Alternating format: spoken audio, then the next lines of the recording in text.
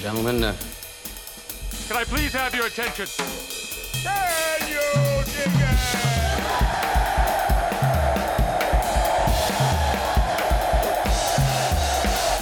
it? Greetings, dear listeners. This is Jonah Goldberg, host of the Remnant Podcast, brought to you by The Dispatch and Dispatch Media. Hopefully you guys won't notice, but my apologies to Adam and Victoria and everybody else in our vast audio-visual department. I'm recording this late, by which I mean about 11 o'clock in the morning on Friday. Last night on CNN, I was on duty to do commentary about the two town halls. That was from 11 to 1 in the morning.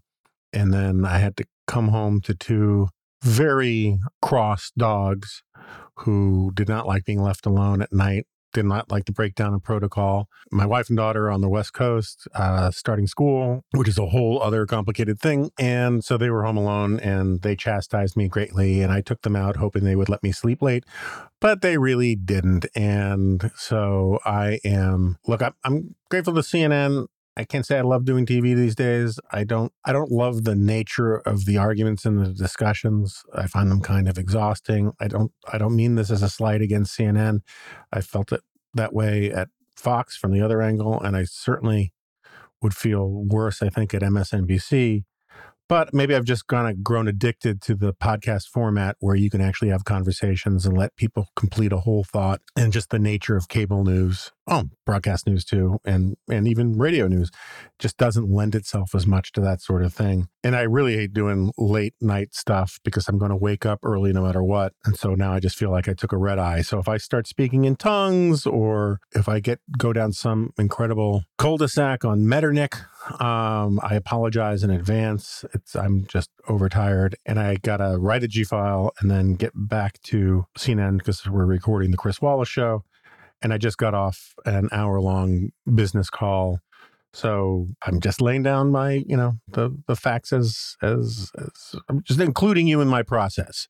So the only upside is that having watched 2 hours of town halls, I have fresh content to talk about. I thought they both Nikki Haley and Ron DeSantis had really good nights. I think Ron DeSantis was about as good as I'd ever seen him. I still think he's a stiff. That doesn't bother me that much. Right? I mean, this is one of the problems with punditry is you start handicapping politicians for how you think other people will view them rather than how you would view them. So like probably a lot of people remember the whole thing that drove the left nuts, right? About how you should pick a president based on who you'd like to have a beer with. And most people would rather have a beer with George W. Bush than John Kerry or Al Gore.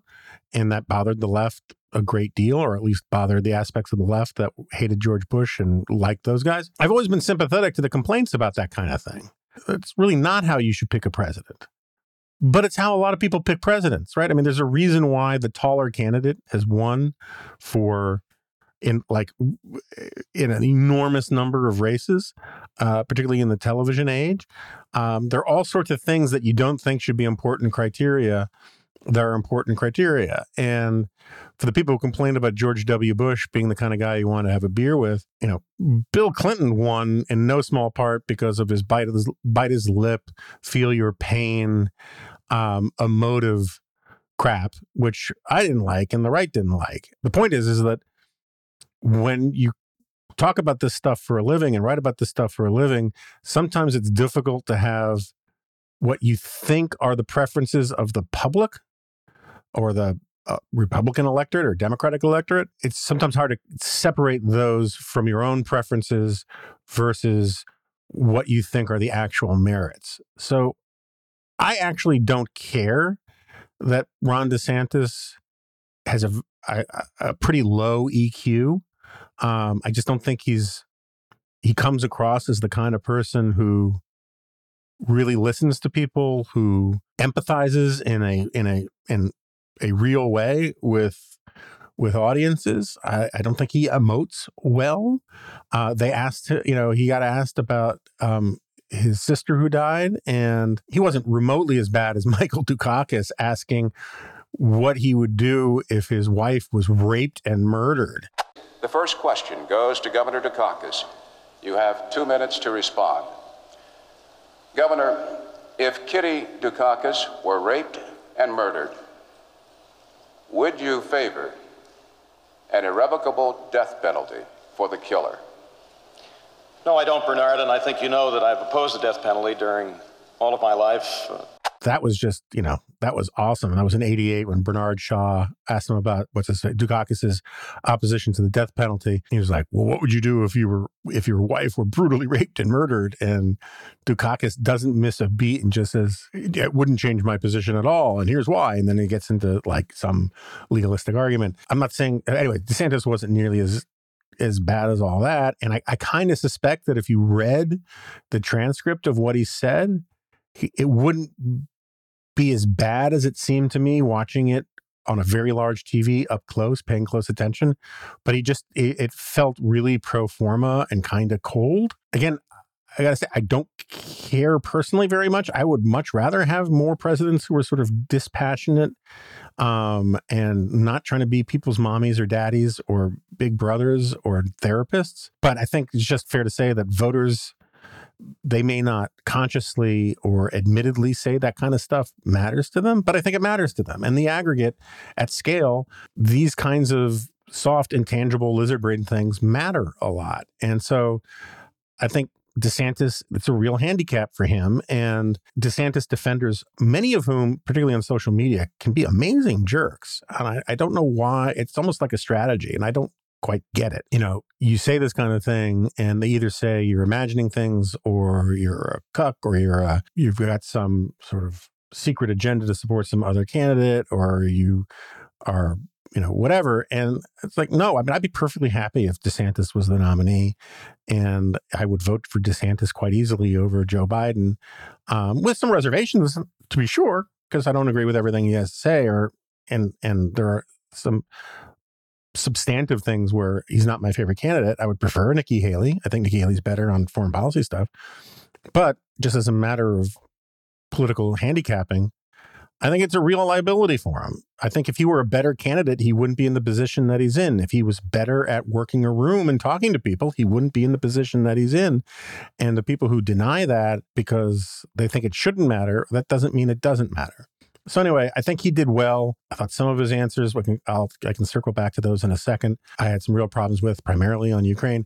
I thought it was sort of night and day with Nikki Haley. But, again, full disclosure, which I forgot to do last night. I'm sorry, just get so little time on air. And it just didn't occur to me. I do it all the time. But my wife worked for Nikki at the UN. I am not personally close with Nikki Haley. My wife has nothing to do with the campaign and hasn't, worked with Nikki Haley in a couple of years. So, there's no conflict of interest here, but people think it matters a lot. So I say it. I think on the EQ part, on the sort of feeling, coming across as warm and understanding and compassionate and connecting with people, I thought it was sort of night and day how much better Haley was.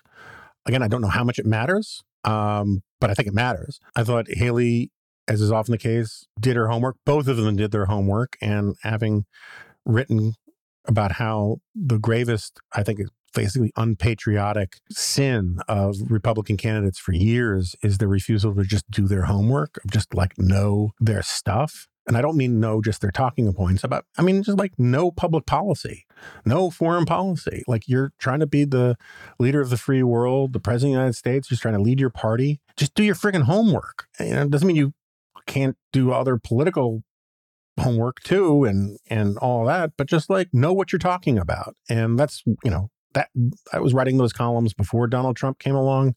Donald Trump just sort of puts a spotlight on it because I don't think he does any homework. I don't think he cares a whit about the details of public policy. I think he's basically told people, I know he has told people in the past he doesn't care about that stuff. So anyway, I think they both did their homework. DeSantis was really impressive in his knowing exactly what he wanted to say to virtually any question, but also figuring out very quickly and not in a stumbling way how to basically answer the question he wanted to answer rather than necessarily the direct question that he was asked without seeming like he was dodging, which shows more political skill from him than I'm used to. I thought Nikki was just much better, more likable, more have a beer or maybe a glass of white wine with. At the same time, I think it's funny, ever since the slavery thing, which we'll talk about briefly for a second, because I think people are talking way too much about it. Ever since that, in part because of the aggressiveness of the sort of DeSantis world and MAGA world on their social media pressing things,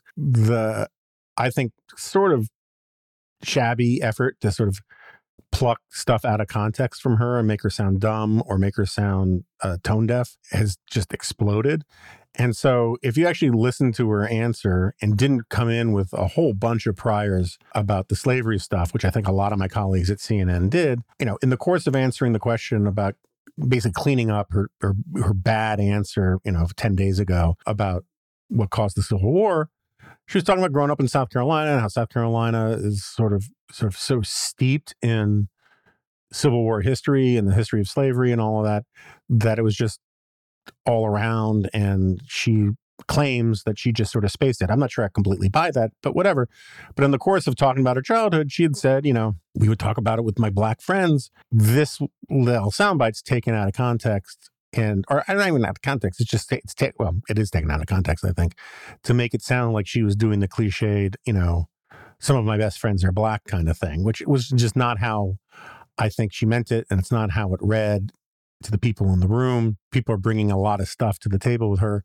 And there were a couple other places like that where I thought Scott Jennings, God, I apologize. He was making the point last night that Haley should embrace the less is more and stop explaining why she screwed up or how she screwed up and just say, I screwed up and move on. And I think that's absolutely correct, because when you have people who are looking to find the evidence they are going to claim to have found no matter what, just giving more words gives them ammo to do it.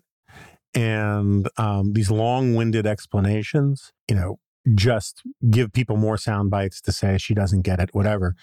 But I do think if you were in the room and you listened to her, or if you were not a pundit of the left or the right or working for a different campaign, and you were just someone in the television audience watching that in good faith, the way she stuck the landing on the Confederate flag stuff and all that, I thought was pretty compelling. I've heard it before. It's a big part of her story, but she's very good at telling it. And so anyway, I think there are a lot of people who sort of the knives are out for her. I tried to make this point during a commercial break, so I won't out people's names because this is private conversations and all that.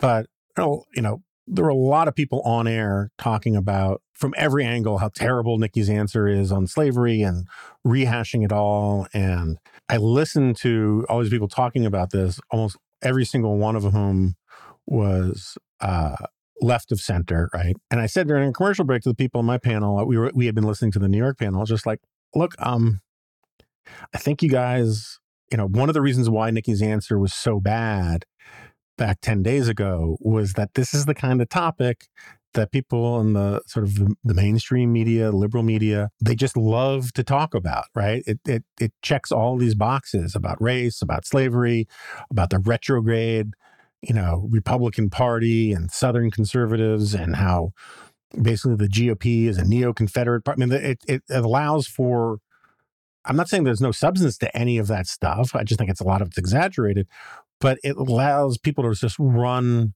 at full gallop with their greatest hits about why they don't like the GOP and Republican politicians are dog whistling to bigots and all these kinds of things. And I just don't think that that's really what Haley was doing consciously at all. And even subconsciously, I think it was at most one factor among many. But it's sort of like there are all sorts of topics that the right just finds endlessly fascinating and can't stop talking about it, like the Bud Light screw up. And liberals and leftists look at conservatives like, why are you still talking about this? And we can give you all sorts of reasons why we just think it's sort of fascinating and hilarious and telling and significant and blah, blah, blah, blah, sort of like the Claudine Gay stuff, right? And liberals who don't want to hear about it and think that they have a better grasp of what the actual human motivations and stakes are and all that kind of stuff. They're just sort of like, man, you're reading way too much into that. And my sense is that the truth is always somewhere between those two positions. This is a case where I think one of the reasons why Nikki's answer was so bad is like, this is the kind of topic that lots of people in the mainstream media, lots of CNN people, lots of MSNBC people want to talk about anyway. And they go looking for excuses to talk about it. And then you give this, answer that just says, oh my gosh, this is like a newsworthy topic. It's a real news peg.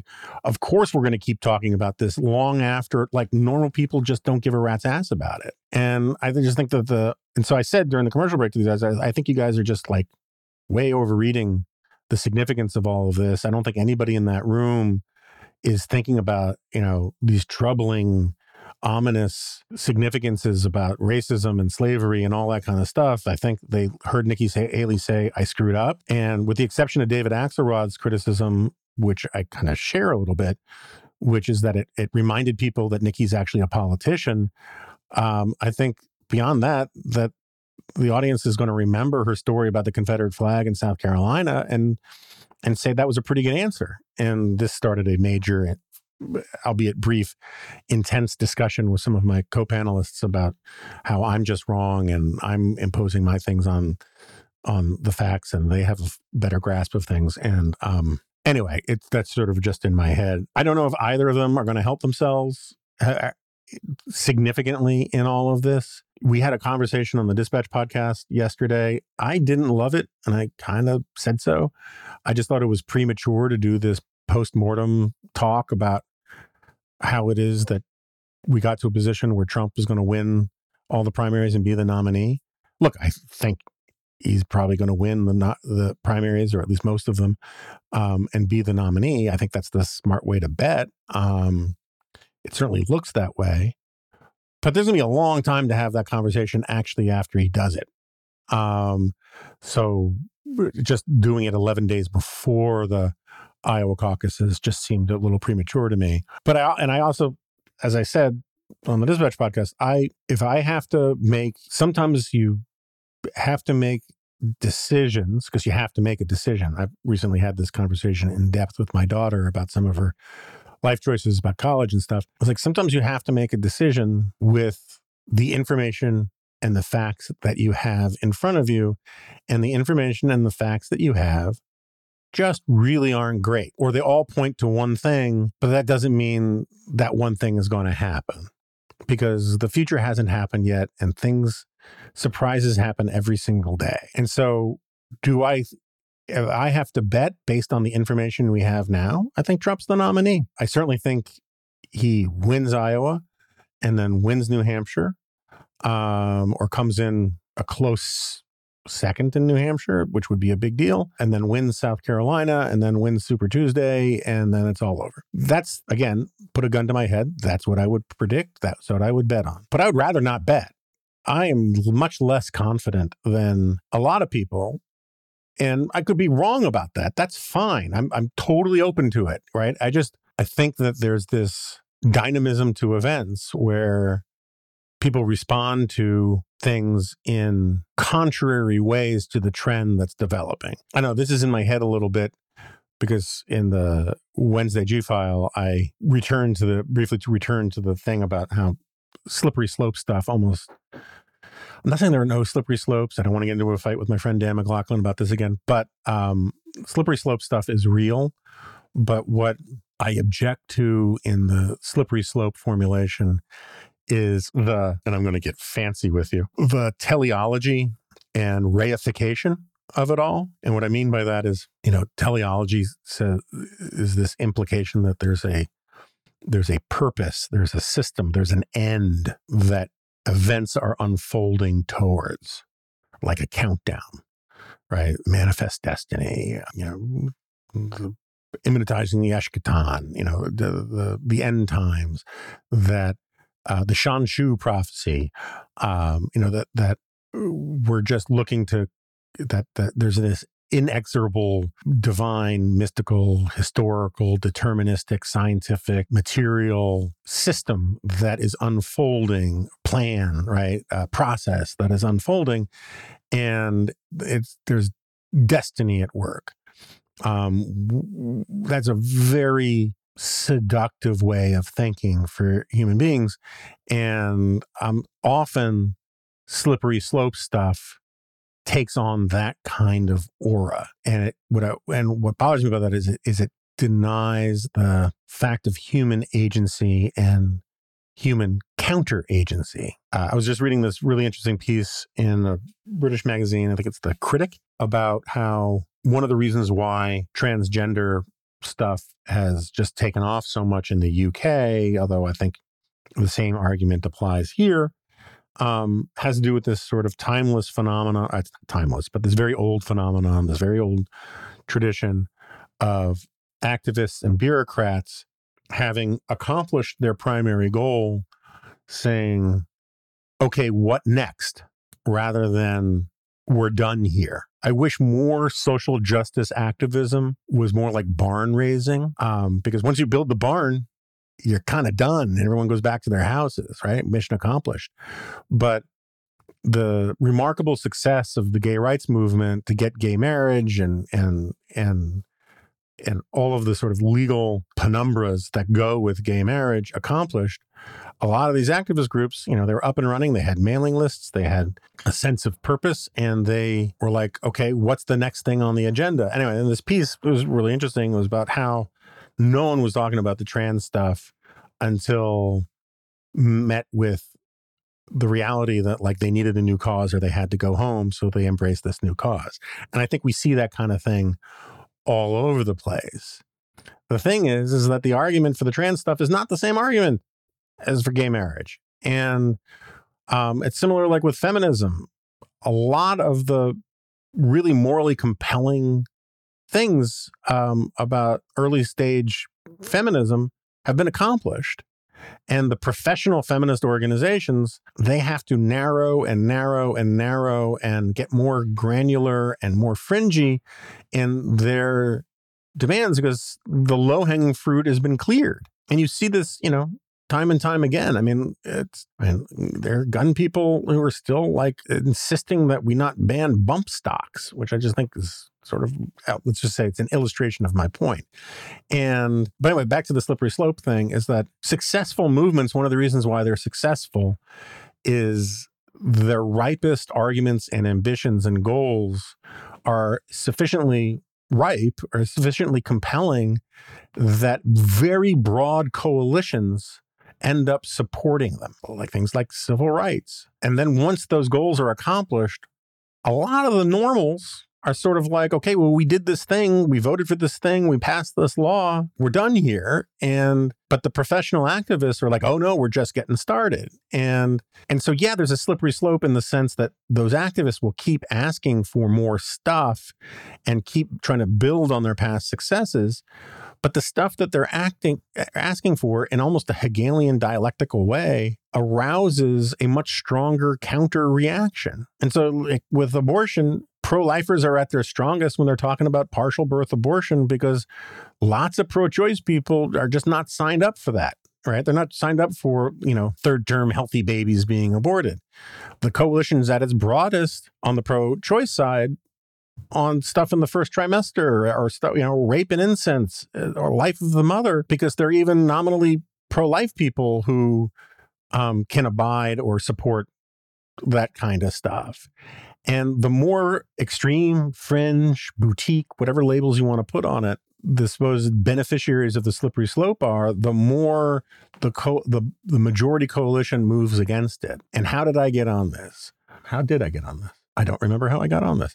But see, this is why I need like an intern sitting here who will just sort of whisper to me, you were just talking about tangerines or whatever it was. I cannot for the life of me remember. All right, we'll put a pin in that until it comes back to me. So anyway, I just have this problem with people who say if we allow X, if we allow A, there'll be no stopping us before we get to Z. And whenever I have this argument with slippery slope advocates, hardcore slippery slope advocates, it seems to me that they always cherry pick the things that did happen, but not the actual slippery slope scenarios that were raised at the beginning. So like with the gay marriage stuff, a lot of serious people, or at least a lot of people in serious positions were saying, if we allow this, there'll be no stopping us from allowing people to marry their horses or their dogs or whatever. And guess what? Not there's not a big movement for people to marry horses or dogs right now because there's not popular support for it. And so anyway, there's just this thing about human agency, and I'm going to kill myself because I can't remember what the point I was trying to get to with this. So again, let me just completely switch gears for a second so maybe it'll come to me, because I've found that as I get older, when I forget something or forget someone's name or forget why I entered a room, it's like when you drop, I don't know, your phone or your car keys or something between the console and your seat in your car, and the act of reaching for it actually pushes it farther away. The only way to sort of retrieve it is to stop trying to remember the word, and then it'll just come to you. So why don't we talk about the Houthis for a second until this thing comes to me? Jeez, it's driving me crazy. So I'm kind of obsessed with how bad the Biden administration has been about this stuff. I think the Biden administration has been better than a lot of my friends on the right. I'm sort of persuaded by Dan Senor of the Call Me Back podcast and occasionally on commentary, where he says, and I think persuasively, that Biden is playing a political game with his own base to buy time for Israel to do what it needs to do. And he's been generally pretty good on Israel, even though people like me are paying a little, we're also paying attention to the stuff the administration is doing that placates Biden's base. And we say, oh, he's wobbling. I think there's probably less wobbling than there seems. It's just that the Biden needs to communicate, including to the jackwads in his own administration who are, signing protest letters and candlelight vigils outside the office, that he's not completely on board with Netanyahu and those guys. But they're actually giving Israel the time and space to do what it needs to do for the most part. That could change, right? I mean, the tea leaf reading could be wrong here, and they could really be going wobbly. Running for re-election could change the equation in all sorts of ways. But I generally am not that hard on Biden about the actual Israel versus Gaza stuff. But I am at a complete loss, and I think everyone else is as well, and Senor says this too, about what the hell the administration is thinking about Iran. And I think the basic answer is they're just kind of hoping the problem goes away. And they're trying to just do as little as possible to sort of just ride it out. Sort of like if you don't open your parking tickets, if you don't open the letters from the DMV, then you don't really owe the money. It kind of feels like that kind of attitude. And so look, the Houthis are simply pawns of Iran. Now, I'm sure there are Houthis who don't see it that way, but if Iran told the Houthis to stop harassing international shipping through the Suez Canal or whatever this Strait thing is called, they'd stop. If it was just the Houthis being, and this is something that people don't really talk about as much, if the Houthis were actually free agents doing this on their own, I think the Biden administration would come down on them like a ton of bricks because there would be no fear of escalation, right? I mean, that's, I think, the thing that's driving or not driving the Biden administration to do something is have this, this obsessive thing about not escalating with Iran. And you got to remember, Biden's the guy who right after 9/11 told his staff on the Foreign Relations Committee, what we should do right away is just give Iran $150 million or something like that, just to show that we're not mad at them. It's a crazy idea. It makes no sense, but, there you have it. There are a bunch of people in the Democratic Party in this sort of elite foreign policy world that I don't know what the sociology of it is or what the begats are on this, but it clearly goes back to this, 1980s, 1990s thing about how conservatives have to be wrong about Iran, so we'll just do the opposite of what those perfidious neocons are doing, or something like that. And we need a nuclear deal with Iran because we need a nuclear deal. And that's it, right? It's sort of tautological. But, I think I've mentioned this a couple times in recent podcasts. It's not the only reason, and you could argue it's not even the main reason, but it was an important reason that we actually have a constitution in this country is to pay for a navy. And the reason we needed to pay for a navy is we needed the navy to do something. And what we needed the navy to do was beat the stuffing out of the Barbary pirates in precisely this part of the world. And I mean, not where the Suez Canal is, because among other things, the Suez Canal didn't exist at the time, but the neighborhood, right? You know, was it the Battle Hymn of the Republic, the Marine song, you know, from the shores of, from the hills of Montezuma to the shores of Tripoli. The Tripoli part is like from the Barbary pirate stuff. The Articles of Confederation were inadequate to raise money to build a navy. And you had a bunch of people on various sides of, you know, the Articles of Confederation and various sides of military stuff generally. They're all like, this cannot continue. We got to take these mofos out. And it's, you know, I've done some reading on this. It's been a little while, but like the idea that, you know, we get this idea that isolationism is the original founding understanding of the founding fathers because of the Washington's no entangling alliances and the stuff in the farewell address, right? I think it's John Adams says, don't go looking for monsters to destroy.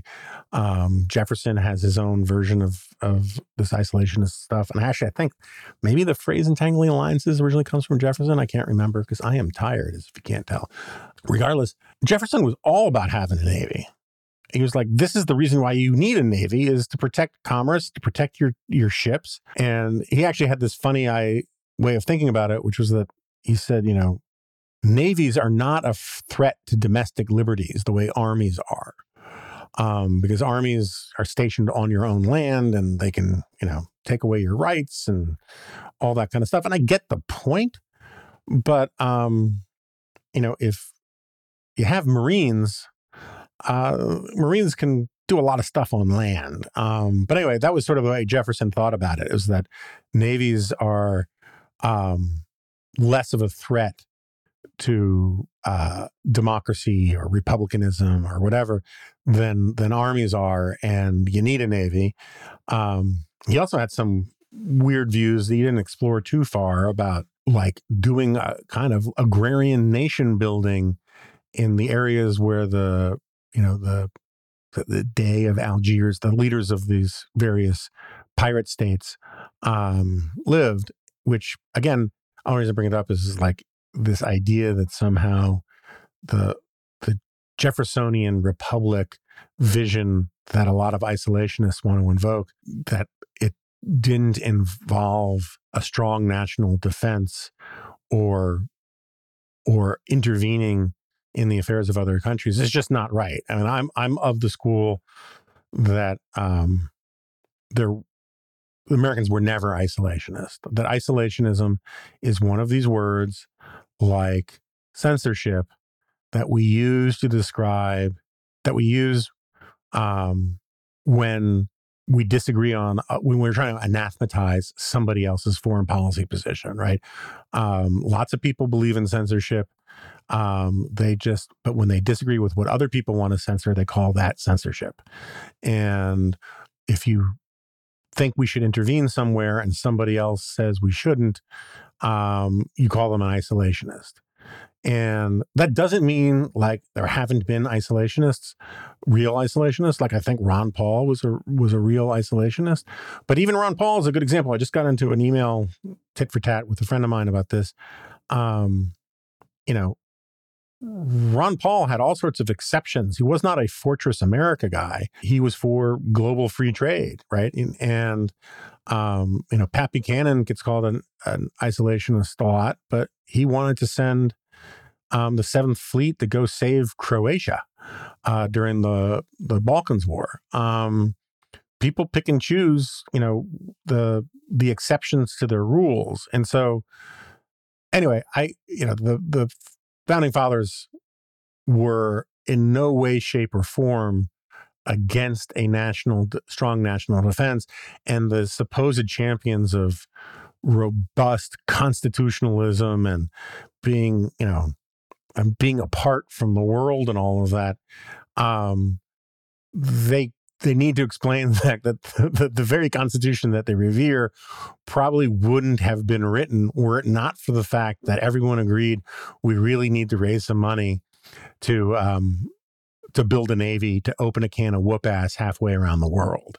And this is just simply what navies are for. You cannot have this ragtag bunch of pirates, in effect, and vandals harassing one of the two, three. I mean, I'm open to correction. There's Suez. There's the Panama Canal. Maybe there's one other, but like it's the most important waterways, global trade choke points in the world with billions and billions and billions of dollars at stake. There's no justification for what the Houthis is doing. And sometimes if you want to prevent this sort of thing, you just have to slap it down hard. And this is not my bagel snarfing, warmongering neoconservatism talking. This is something that Thomas Jefferson would have believed. This is just like, again, why you have navies. And it feels like the causal arrows or whatever about the fear of escalation just go the wrong way. Even I'm a peace through strength guy. I don't want to get any more wars, but like people should be afraid of us escalating, not the other way around. And this stuff with Iran, which is calling the shots on this, is actually, by all accounts, I shouldn't say all accounts, by some accounts, it's coordinating the Houthi stuff. That's just, it's intolerable. And why we would let this continue, why, particularly Biden, when so many of his political headaches, in terms of inflation and all that, have a lot to do with the supply chain screw-ups coming out of COVID. And also I would argue the supply chain screw-ups that came out of the wild overspending in the Biden administration, and the inflation that came from some of that too. But again, inflation and supply chain problems were a global problem. You want to screw with supply chains and keep inflation going higher for a while? Force like 40% of the trade between Asia and Europe and the United States to detour thousands of miles out of its way around the Horn of Africa. I think we claim to be, maintaining the order of the seas and all that kind of stuff. It kind of falls to us. We're at least the leader of that effort. But it would not bother me in the slightest if Britain said, all right, so Biden's asleep at the switch. We got to do something here because this is just intolerable. It's just not what a serious power does, and is tolerate this kind of thing. So I think Iran is the author of a lot bigger problems than just this in the Red Sea right now, but they all go back to Tehran. I personally think Obama behaved shamefully during the Green Uprising. I can't remember what it was called. And during his administration, I was not in favor of sending troops into Iran or anything like that. But America should be giving as much moral and material support as it can to movements fighting for freedom and democracy, particularly when they have a chance of succeeding. Like lending moral support to democracy activists in Russia or China, I'm all in favor of. But, we're not going to be shipping them huge amounts of money and that kind of stuff if they have no chance of succeeding. It just doesn't make sense as a foreign policy tactic. But rhetorical support, moral support, absolutely. And I think that Iran, there was more of a possibility of a real tipping point. Obama was a stability guy and he wanted to deal with Iran. And so having a deal with Iran was more important than actually freeing Iran. And Iran, killed a lot of our troops in Iraq. That's why we took out Soleimani. That's why Trump was right to take out Soleimani. Iran is the primary patron of Hezbollah and Hamas. Iran is behind this Houthi stuff. They are bad actors. Why we are so sort of deferential and scared of them being mad at us or going to war with us when they've been basically waging a low intensity war with us for a very long time is sort of beyond me. But there's just this weird fixation about Iran. doesn't make a lot of sense to me. I still can't remember why I got into reification and teleology, because I was trying to make an actual point. I was really hoping it would sneak up on me while I talked about the Houthis. Back to the debate stuff for a second. So at debate, town hall stuff. I think that maybe that'll trigger my memory. I think Nikki Haley's answer on Ukraine was great and correct and right, since we're talking about foreign policy. I think, getting to this point about the nastiness of some of DeSantis's communications and social media people during the town hall or right before it, when the Haley campaign tweeted something about how letting Russia win is helping China. What's his name? I can't remember. I actually wrote it down last night. Jeremy Redfern, who's a press secretary for DeSantis. He tweeted that, Nikki Haley is just so determined to send your kids to fight her donors' wars.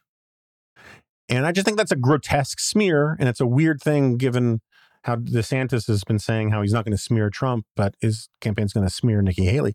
Just flatly not.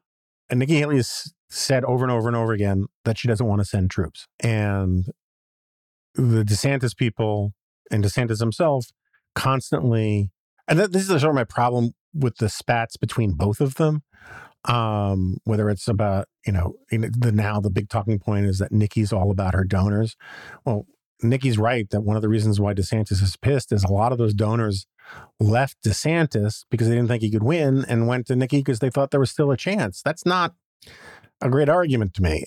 But basically both of them, they hurl these accusations at each other based upon hypothetical, imagined, made up positions that the other one has rather than actually their stated positions. And it's just a bad faith way of arguing, going both ways. But to say that Nikki Haley wants Americans to go die for the benefit of the donors, that conjures all sorts of really sort of gross historical quasi-Marxist kind of arguments. It's also, I'm not saying there's that specific claim was anti-Semitic, but it does have echoes of that, we're supporting Israel because the arms industry wants us to, and all that kind of crap. And just gross because it's not her actual position. And it's so demagogic to say that Nikki Haley wants to have your kids die in a foreign war.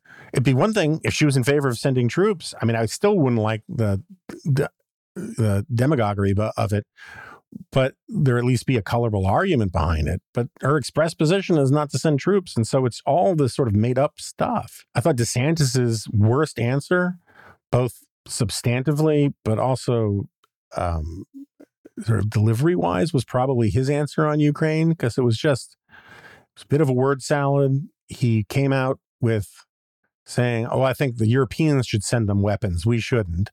What weapons should Europe send that it isn't sending? It was bad kind of dog whistling on the issue. It may be the right thing to say politically, but I don't think it didn't make any internal sense, really.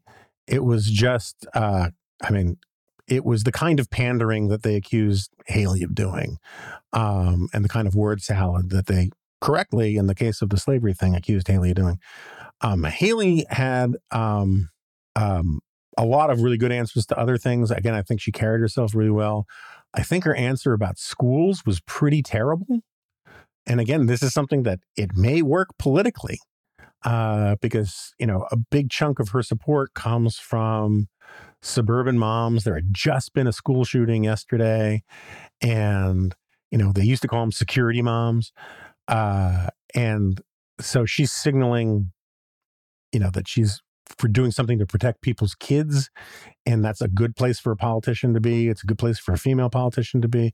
But the actual substance of her proposal about target hardening every school in the country and making them all one point of entry and having them run like the security of airports. She literally said our schools need to be more like airports. We need to run our schools like airports. And as I said on TV last night, I was like, who comes back from the airport saying, man, I wish my kids' schools ran like this. It's just not, it's not a feasible thing. Plus she was like talking about how every school needs to have a dedicated health professional who's there to spot potential school shooters. That's a creation of a kind of bureaucratic incentive structure I got some problems with. And it just doesn't, I don't think it really makes sense as a policy thing. Also, the amount of money that you would then continue to shovel at schools where the education bureaucracy would not necessarily spend it on this security stuff. I just think there's just all sorts of moral hazard involved there. I don't think it's a serious answer, but I don't know if it'll work politically. I just thought it was like, I was kind of like gobsmacked by it when I was listening to it. Anyway, I apologize. I really can't, for the life of me, remember the point I was trying to get to before. Please don't send me email because I'm sure, please feel free to send me email, but don't send me email telling me what the point was I was trying to get to because A, I'll remember, and B, I think it was obvious because I signaled it when I was talking and then I just forgot what I had signaled. Oh, just on reification, because I didn't actually explain what reification is. When you reify something, you're basically taking an abstract thing and you're making it concrete. You're making it a thing, right? And I think this is one of the great mistakes of intellectuals is to confuse an idea for a thing, and to think that the ideas are wholly external from us and therefore and have a power and force all their own. And there's actually this thing called a reification fallacy, which I can't remember the exact definition of, but you can probably guess.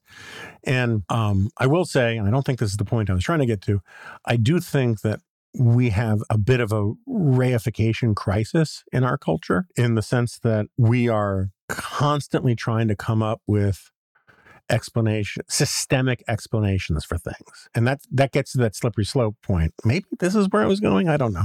That there are things external to ourselves that are unseen forces that are driving us. This is, one of the reasons why the whole argument about systemic racism and critical race theory and all these kinds of things was created was they ran out of real world, tangible examples of old-fashioned, hardcore, ugly racism. I don't mean it ceased to exist entirely, but like Jim Crow was gone, right? All that low-hanging fruit stuff, poisonous fruit, was gotten rid of. But there was an entire intellectual project that still wanted to be fighting racism. And so they came up with concepts like institutional racism. And the driving idea behind it was that disparities between racial groups still existed. And since race is an abstract social construct with no basis in reality, any disparities between groups had to be explained by institutional forces that were keeping one group down over another group. And Ibram Kendi has said this flat out explicitly. I remember listening to him on the Ezra Klein podcast because people said I had to listen to it and it made me mad that I listened to it. But it also, he was just explicit about it. It basically says that there is only one explanation of the differences between groups, and it has entirely to do with the external oppression, racism of outside groups or outside forces, and nothing to do with the human agency, the human choices, the cultural choices of those groups. And I think it's a profoundly dangerous and stupid way to explain the world around us. I'm not saying there's never any institutional stuff there. I've made this argument many times, is that there are some things, there are some places where the institutional racism argument has some explanatory power. I defended Pete Buttigieg when he was talking about how there was some vestigial institutional racism in American infrastructure and where highways and railroads were built. And he's right about that. I think it's more complicated than the just so story that he told, but he's right about that, right? And it's because infrastructure that towns need but don't want near their houses tend to get put in places lacking political clout, right? The people in the ritziest part of the neighborhood aren't going to get the sewage treatment plant near their houses or near their kids' schools. They're going to put it in the place where the residents have the least political power to resist it. And in lots and lots of places, those were poor neighborhoods and black neighborhoods, and especially poor black neighborhoods. And there's a certain amount of racism there. I don't think it was necessarily punitive racism, though I'm sure there was some of it. I mean, I'm sure in some instances there was lots of it. But my point is that the explanation has more to do with the lack of political power than it does necessarily with just sort of virulent racism, though the two, obviously, there are all sorts of connections. But this idea that groups and individuals that any consequences that they face in their life are solely attributable to institutional forces outside of their control, I think is a horrendous thing to tell people. Starting with the fact that it's not true. Just take it for an individual for a second. Every parent knows that the choices you make matter. Now, it doesn't necessarily mean that everything's going to go your way if you make the right choices, because life's complicated. As Judd Nelson says in Breakfast Club, screws fall. It's an imperfect world. But all things being equal, making good choices will lead to better outcomes than making bad choices.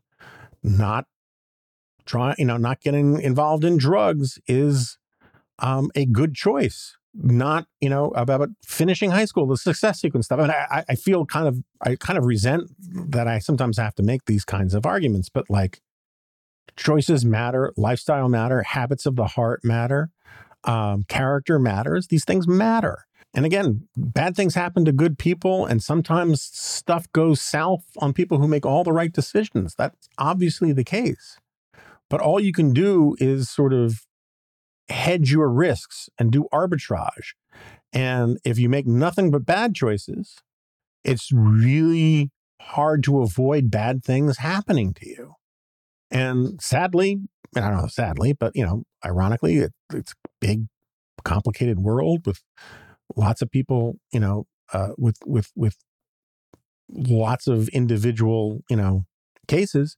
Sometimes really bad people, just everything kind of goes their way. Some people just have really good luck. Hunter Biden is paying a pretty steep price these days, but for a guy who made a lot of bad choices for a very long time, he seemed to have a really good time for a while. Jeffrey Epstein, which I'm not going to get into details on, but like, until things went south on him, things seemed to be going really good for him by his standards, right? I mean, so like you can have a long, arc of good times having made bad decisions, but it's all a numbers game. And eventually, the house wins. Karma works out for most people. And this is not to say that the disparities between blacks and whites, or blacks and Asians, or whites and Asians, or Asians and Hispanics, or whites and Hispanics, or any of these cross-ethnic comparison things necessarily have to do with making immoral choices or irrational choices. There's all sorts of path dependence, and, there are legacies of slavery, which are legitimate, and all these kinds of things. But like, if you deny that individuals have human agency, if you deny that people are captains of themselves and the primary masters of their fate, it's a cruel and gross message to send to them. And it also, again, is not true.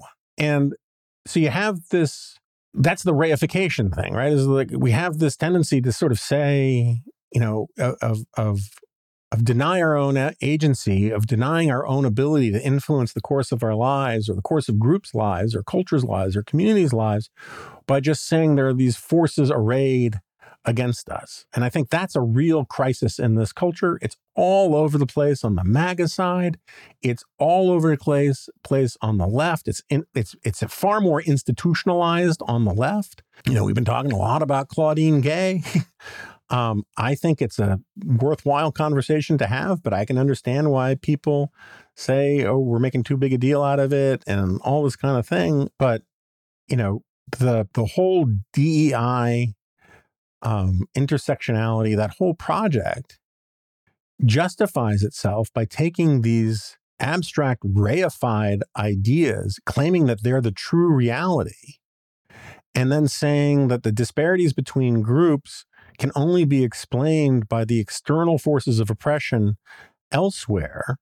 And that justifies doing all sorts of things that violate the spirit of merit. And I got to say, so like a week ago, I wrote a G file where I talked about this thing about the left's, the DE. It's not just the DEI crowd. There's a whole slice of both the class obsessed left and the race obsessed left that hates the idea of merit.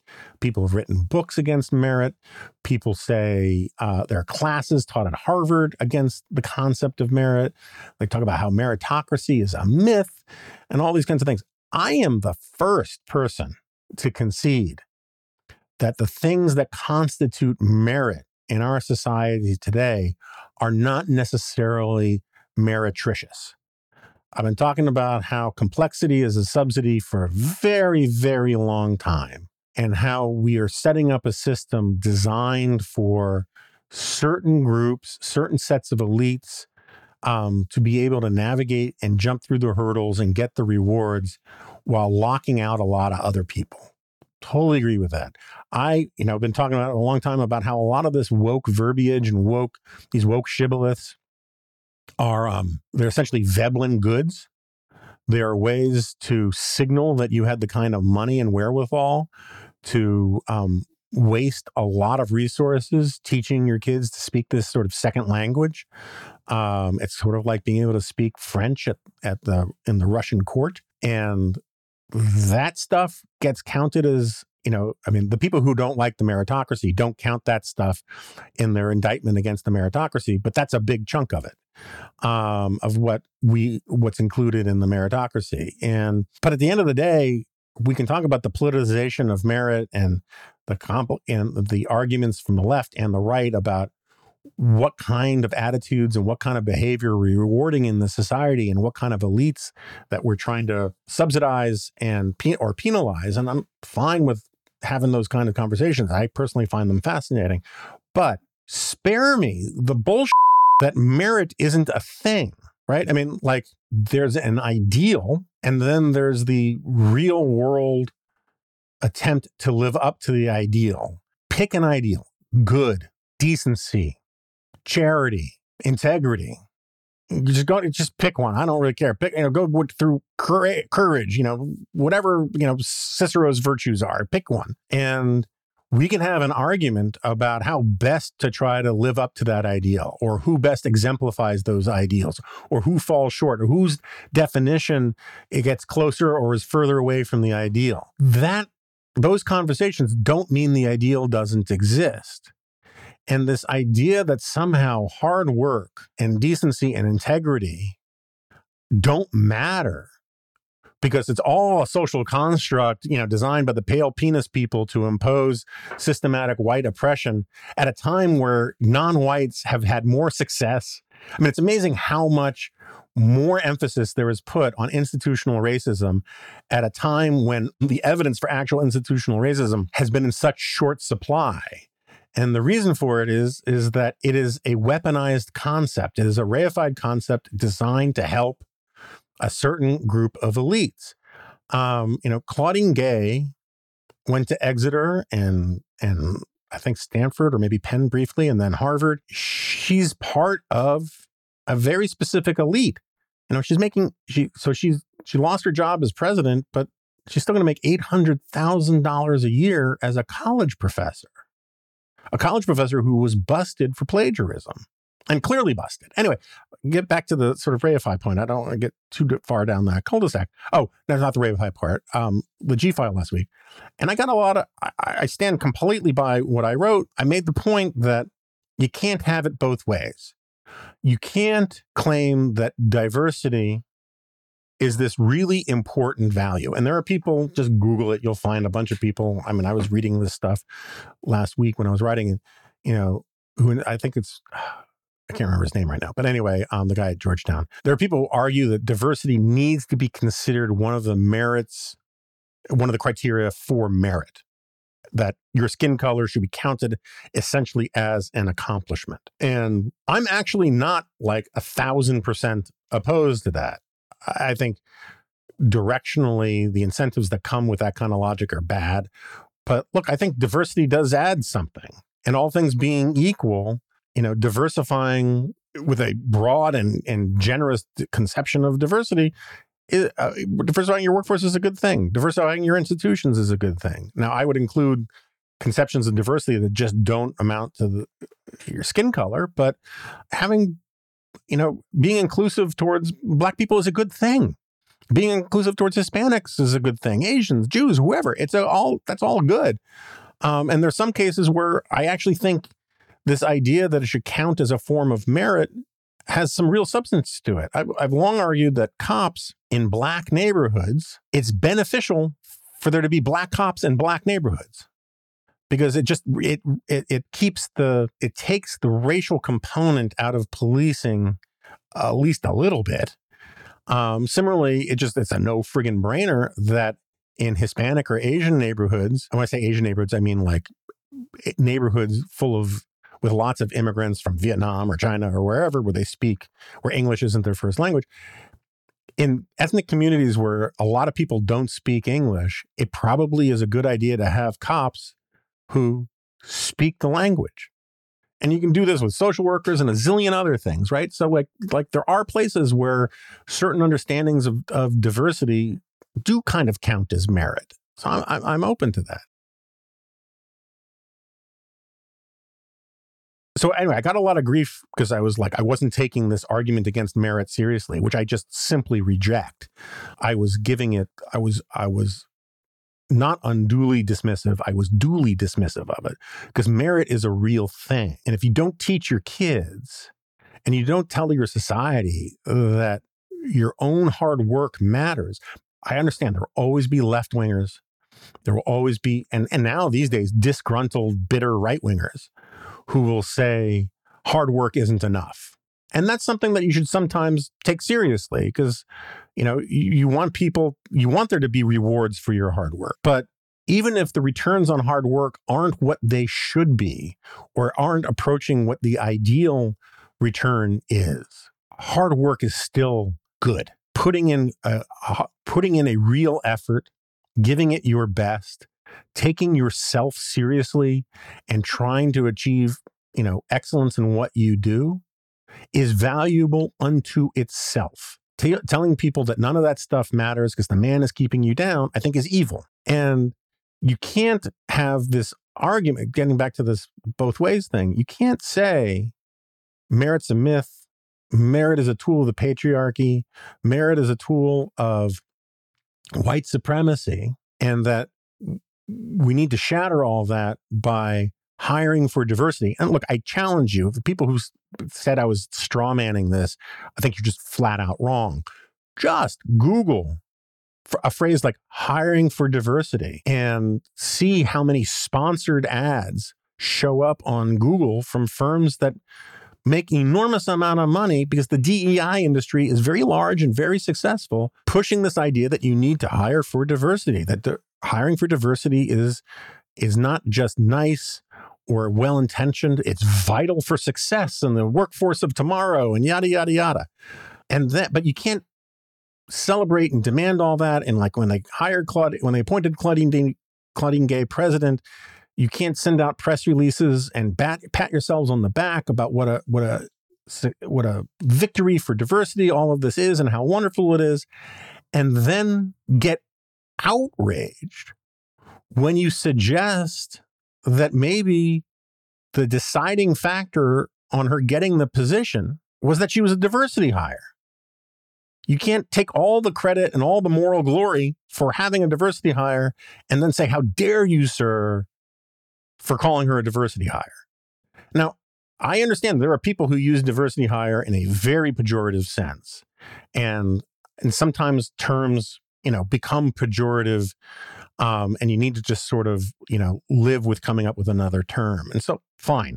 If it's a bloody shirt, if it's a red flag to say diversity hire because there are racists who say it means someone is utterly unqualified for something, I'll just say hired for diversity.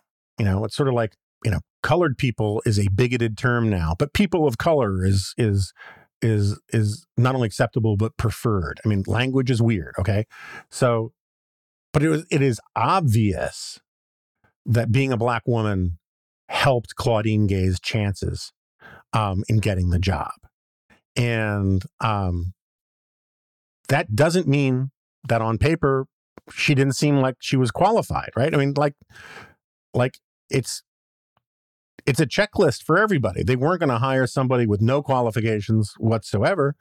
But this idea that Harvard, which celebrated the fact that they hired the first black president of Harvard, didn't have in its head, hey, we'll get to release a press release saying we hired the first black president of Harvard, is just betrays all common sense. And the thing that bothers me, and the thing that I just think people or my critics about this are wrong, is you can't have this argument. And remember, Claudine Gay's writing and policies are all of a piece of this reified system of oppression stuff. You can't have an argument that says merit is just a social construct of the ruling white elites, and then rely on the concept of merit to defend this particular perk or position or racial spoil. You can't have it both ways. Either merit isn't a thing or it is a thing. And if you're going to invoke merit, then you have to play by the rules of what constitutes merit in an academic setting. And if you've been caught with, like, I don't know what the number is now, is it 50, 60 different instances of plagiarism, you no longer have access to the term merit. It's not saying she's dumb. It's not saying that she's a bad person or any of that kind of stuff, but it is just flatly untrue that plagiarism doesn't matter in academia. And it is flatly untrue that she only lost her job or was forced out because she's a black woman. I don't think anybody on the board was motivated by racism. I don't think any of her critics internally at Harvard or among donors were motivated by racism. I think there's no evidence for that. You can't, again, this is the problem you get when you reify everything, when you systematize everything. As Robert Nisbet once put it, when you be fruitless and reify. The evidence that the people like Ibram Kendi take is that she was a black woman who lost this position, so therefore the cause was racist. Well, the guy who lost the presidency at Stanford was a white guy, and no one was talking about how that was racist. The first president to step down as a result of the congressional hearings was a white woman, and there wasn't a lot of talk about race being involved in that. And so you just can't declare anytime a black person loses in a political fight, it's because of racism. Because that, again, it's just so condescending. And it sends a terrible signal. And that's why I wrote the G-File this week about just sometimes you just need to take the loss, right? You you lost this one. And that's why slippery slopism has been in my head, is that we have these mobs, we have these hyper tribal sort of factions that approach politics that assume if we lose this fight, we will lose every fight for all time. If we throw this guy under the bus or that gal under the bus, there'll be no stopping our enemies and they will devour us all. And that's what I think is so friggin' funny about Claudine Gay's op-ed in the New York Times. It's very Trumpy. They're coming for me to get you. That's the uptake of it. It was very badly done, but and this gets to this both sides stuff. That's the logic that both sides are bought into these days. Manifests itself in different ways, is that everything is this reified, systematized, epochal twilight struggle that's zero sum. And you have to fight on every piece of ground or you'll lose on this slippery slope all your ground. And just most of America is not plugged into that. Most of America couldn't give a rat's ass about that because most of America is still full of basically normal, decent people.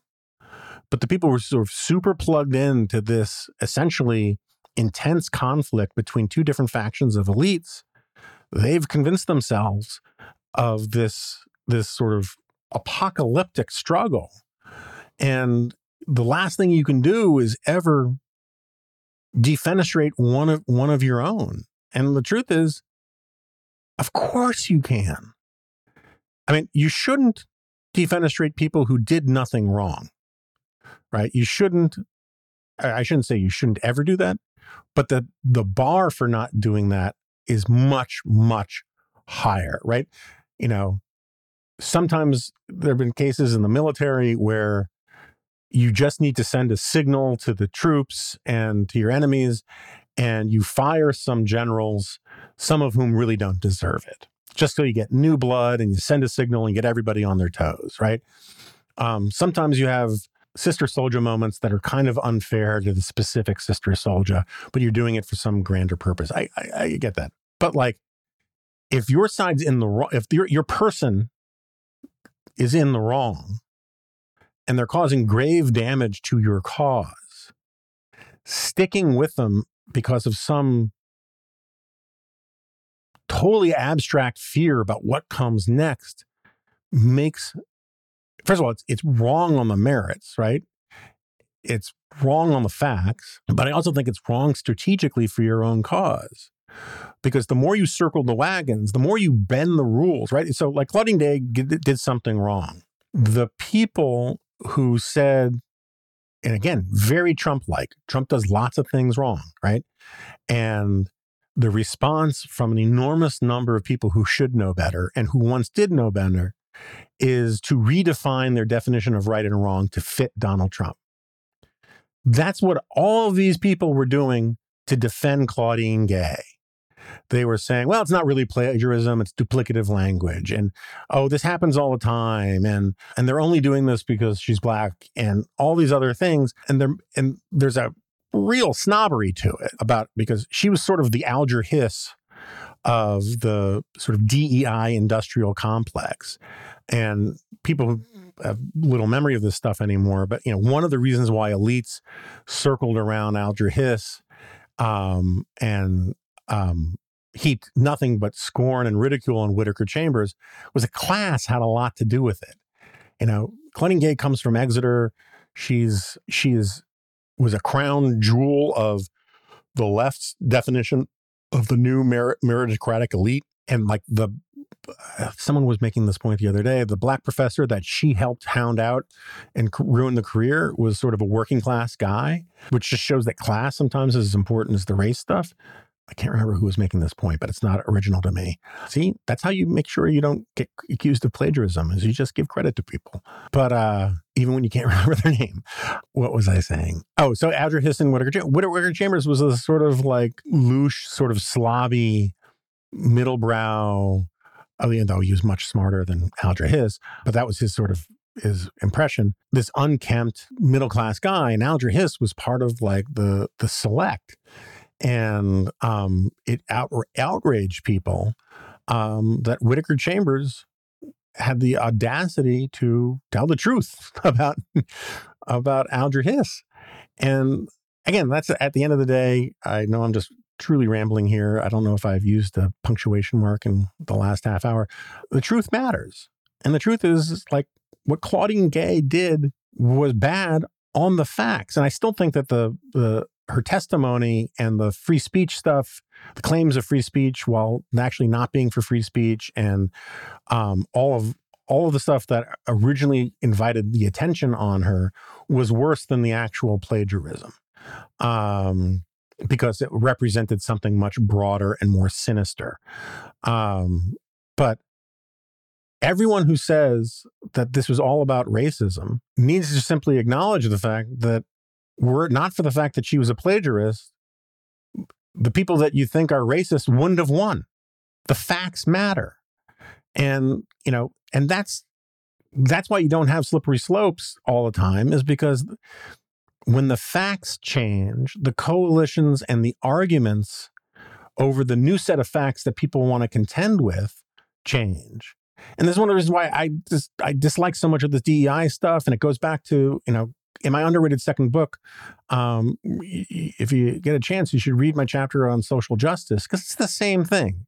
Is you get institutional movements, you get groups, you get activists who create this abstract category and then claim whatever they do in the name of this abstract good, this abstract ideal, is good. And if you disagree with their tactics, or you question their motives, or if you question their results, it's because you disagree with the ideal. It's that you don't think the ideal is good. So if you disagree with social justice groups, you're against social justice, even though a lot of social justice groups are self-dealing, corrupt, and weird, right? I mean, it depends on the group.